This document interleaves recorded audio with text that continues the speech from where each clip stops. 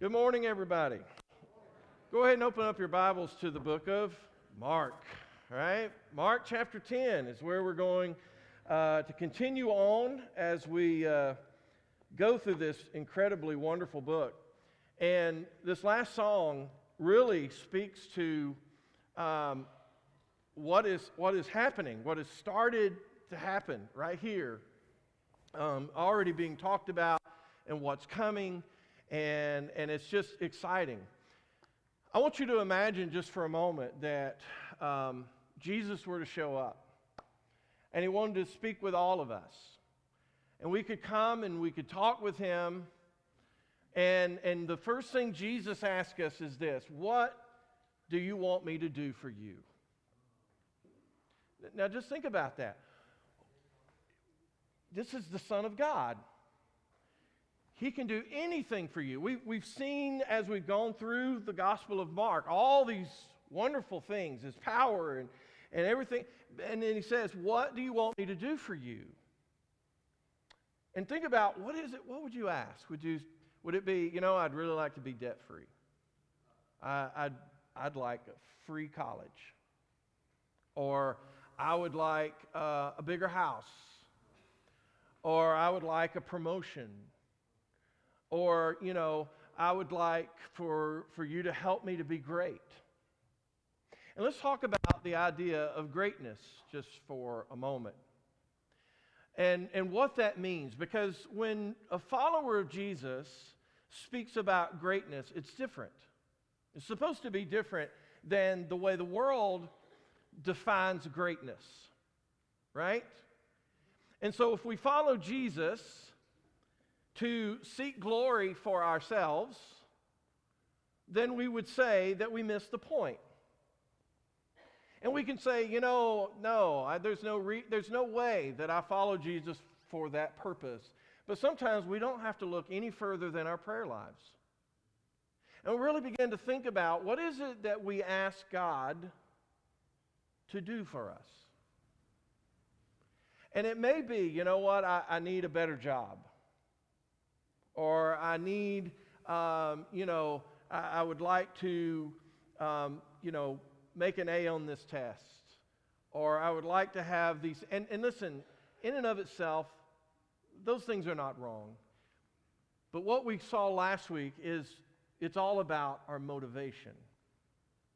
What motivates us. Jesus says, he says, come, ask of me, but what is it that drives us? We had the rich young man last week, right? And here's this guy, he's got all of this wealth, and Jesus tells him something so radical that it dumbfounds the apostles. And he tells them to go sell everything you have and give it to the poor. And it wasn't that Jesus was setting up, the 11th command. Jesus was dealing with something that drove this man's life that did not allow him to follow Jesus. And it's easy for us to look at the rich man, but then we're going to realize this morning that even Jesus' own disciples struggled just like the rich man, but in a different way. And it's about what drives us that we want to talk about, and what really Mark has been talking about through this all. So let's just start reading. We're in chapter 10, verse 32. And they were on the road going up to Jerusalem, and Jesus was walking ahead of them, and they were amazed. And those who followed were afraid. And taking the 12 again, he began to teach them what was to happen to him, saying, see, we are going up to Jerusalem, and the Son of Man will be delivered over to the chief priests and the scribes, and they will condemn him to death and deliver him over to the Gentiles. And they will mock him and spit on him and flog him and kill him. And after 3 days, he will rise. This is Jesus' third and final prediction that he gives in the Gospel of Mark.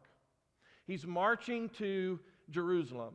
Just like this conquering king is marching in this great procession. Only he's not doing it with this military that's behind him. He's not doing it because he has shed blood, but because he's going to a cross to shed his own blood. And they're amazed. These guys are amazed at Jesus driving them with such determination to Jerusalem, because they knew Jerusalem was a place it's dangerous for Jesus. They knew that this was a place that there were folks who kept coming out to where they were, and they wanted him dead. They knew all the talk. And Jesus just said last week, what did he say to these disciples? He says, look, you've done what the rich man didn't do. You have left all in order to follow me. And he says you'll be rewarded for that. But he says there will be persecution. However, we're about to find out that a couple of those disciples, and I would say there's more than a couple here, but there's going to be two disciples that want Jesus not to go to a cross, but they want to send him into Jerusalem with this glory. And they're a lot like the rich man in a small way, but definitely not in the full way. And that they are wanting something of prominence rather than of suffering. So they heard the predictions, and I think that James and John, that we're going to see here in a moment, I think they heard them as, okay, well, this is going to be tough, but we're going to come out on top. And I think that's what precipitates what happens next. Let's look at verses 35 through 37. And James and John, the sons of Zebedee, came up to him and said to him, Teacher, we want you to do for us whatever we ask of you. And he said to them, What do you want me to do for you? And they said to him, Grant us to sit one at your right hand and one at your left in your glory. You read that and it's like, man, what is our reaction to something like this? You know, we just talked about how selfish that we can be, right? We can look at our own prayer lives and we can realize, sometimes my prayers are just filled up with what I want for my own life.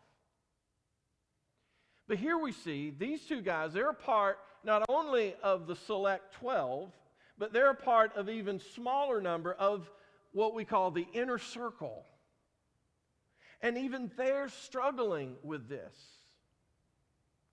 They struggle just like we do when we ask the question or ask the question by Christ, what do you want me to do for you? So here's what Jesus says to them. Verse 38, Jesus said to them, You do not know what you're asking. Are you able to drink the cup that I drink or be baptized with the baptism that I am baptized? And they said to him, We are able.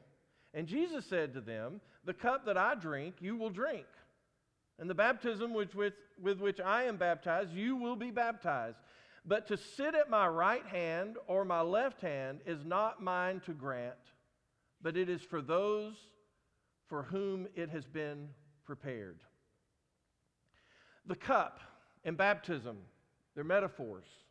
And they can be used in a positive light, but we also see in Scripture, and we did more of this in class, of how it's used in a negative sense. It's used in a sense of judgment. It's used in a sense of suffering and of pain.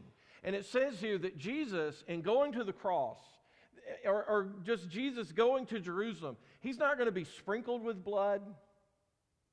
He's going to be submerged in it.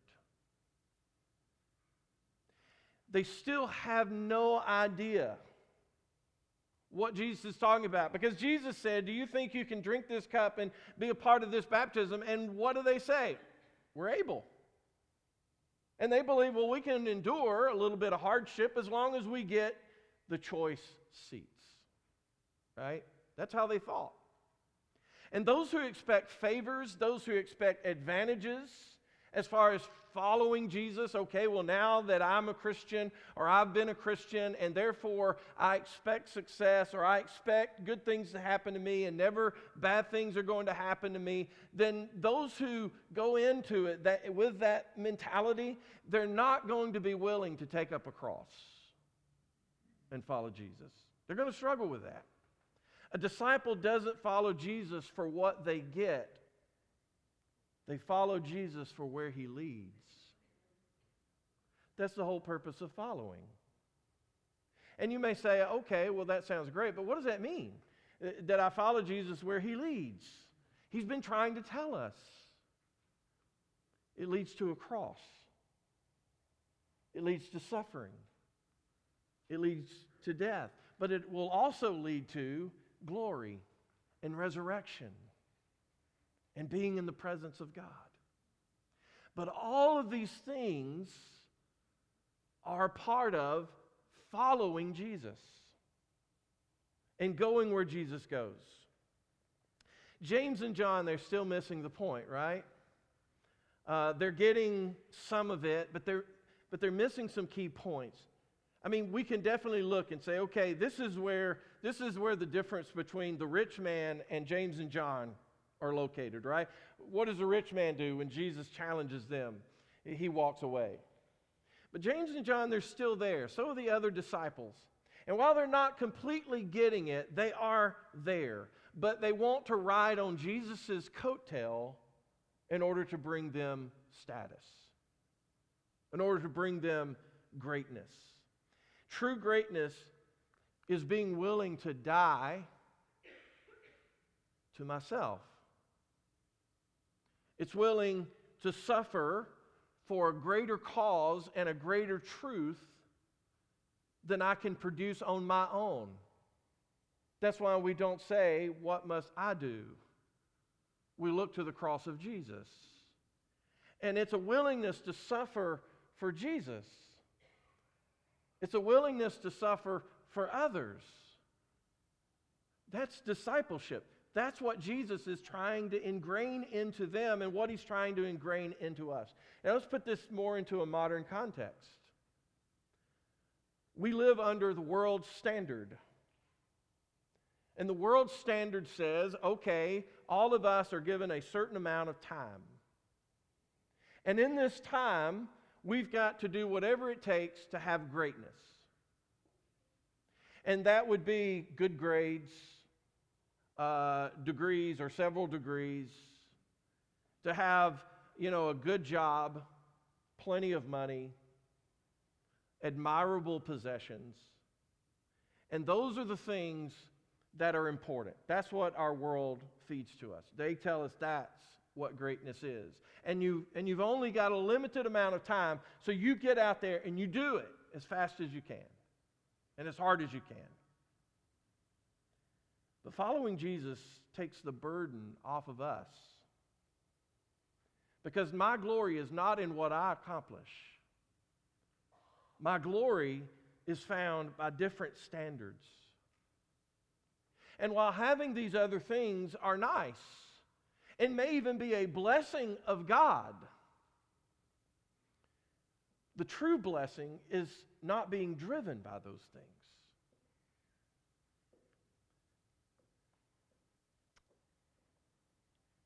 You may never get a promotion,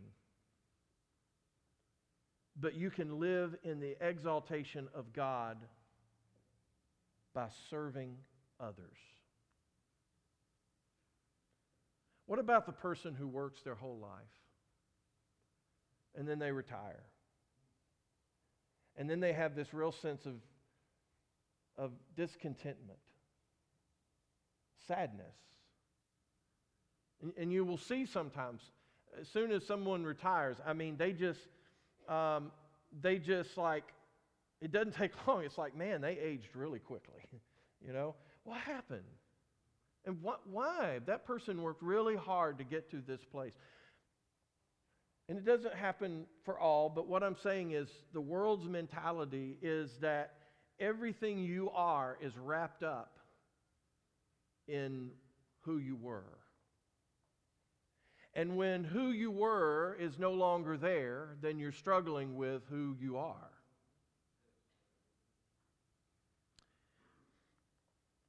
By placing our worth on what we accomplish in the world, Jesus wants to change that by looking for opportunities to love God and to love our neighbors. To deny myself and the standards by which the world wants me to live by. But understand, we jeopardize our climb to this worldly success when we live by the life and the principles of Christ. Do you know that? Because you may be in your job and you are promised a promotion if you will look the other way. And you've got a decision to make. Do I look the other way and get that promotion, even though you're not the one who actually did it? I just don't look and just don't tell. Or do I live by a different set of principles and say, I've got to do what's right by other people and by the life that God wants me to have? That's where we have to be. We have to make those decisions. And I want to tell you this. If you live by those decisions and that kind of life in Christ and those standards, then you may lose your job. You may lose your reputation because you're holding other people back as the way they will see it as well. But it's also, while it's hard, it's also very freeing because you're no longer under the burdens of the world and their standards of who you are. And you're living under a standard of God and what He believes you are. That's why we live for Him instead of living for the world. One, we find joy. We find eternal life. The other one, we find a temporary life. And it might even be a good one, but it's limited. And it also is going to eventually lead to something that's a downfall. According to Mark, one can never understand who Jesus is without understanding His suffering. And folks, because it's in His suffering that we learn about glory, and we follow Him in this. Listen to what Romans says. He says then, and if children, then heirs, heirs of God, and fellow heirs with Christ. Let's stop there for just a minute. What did the rich young man, what did he come in saying last week? He says, what must I do to inherit eternal life?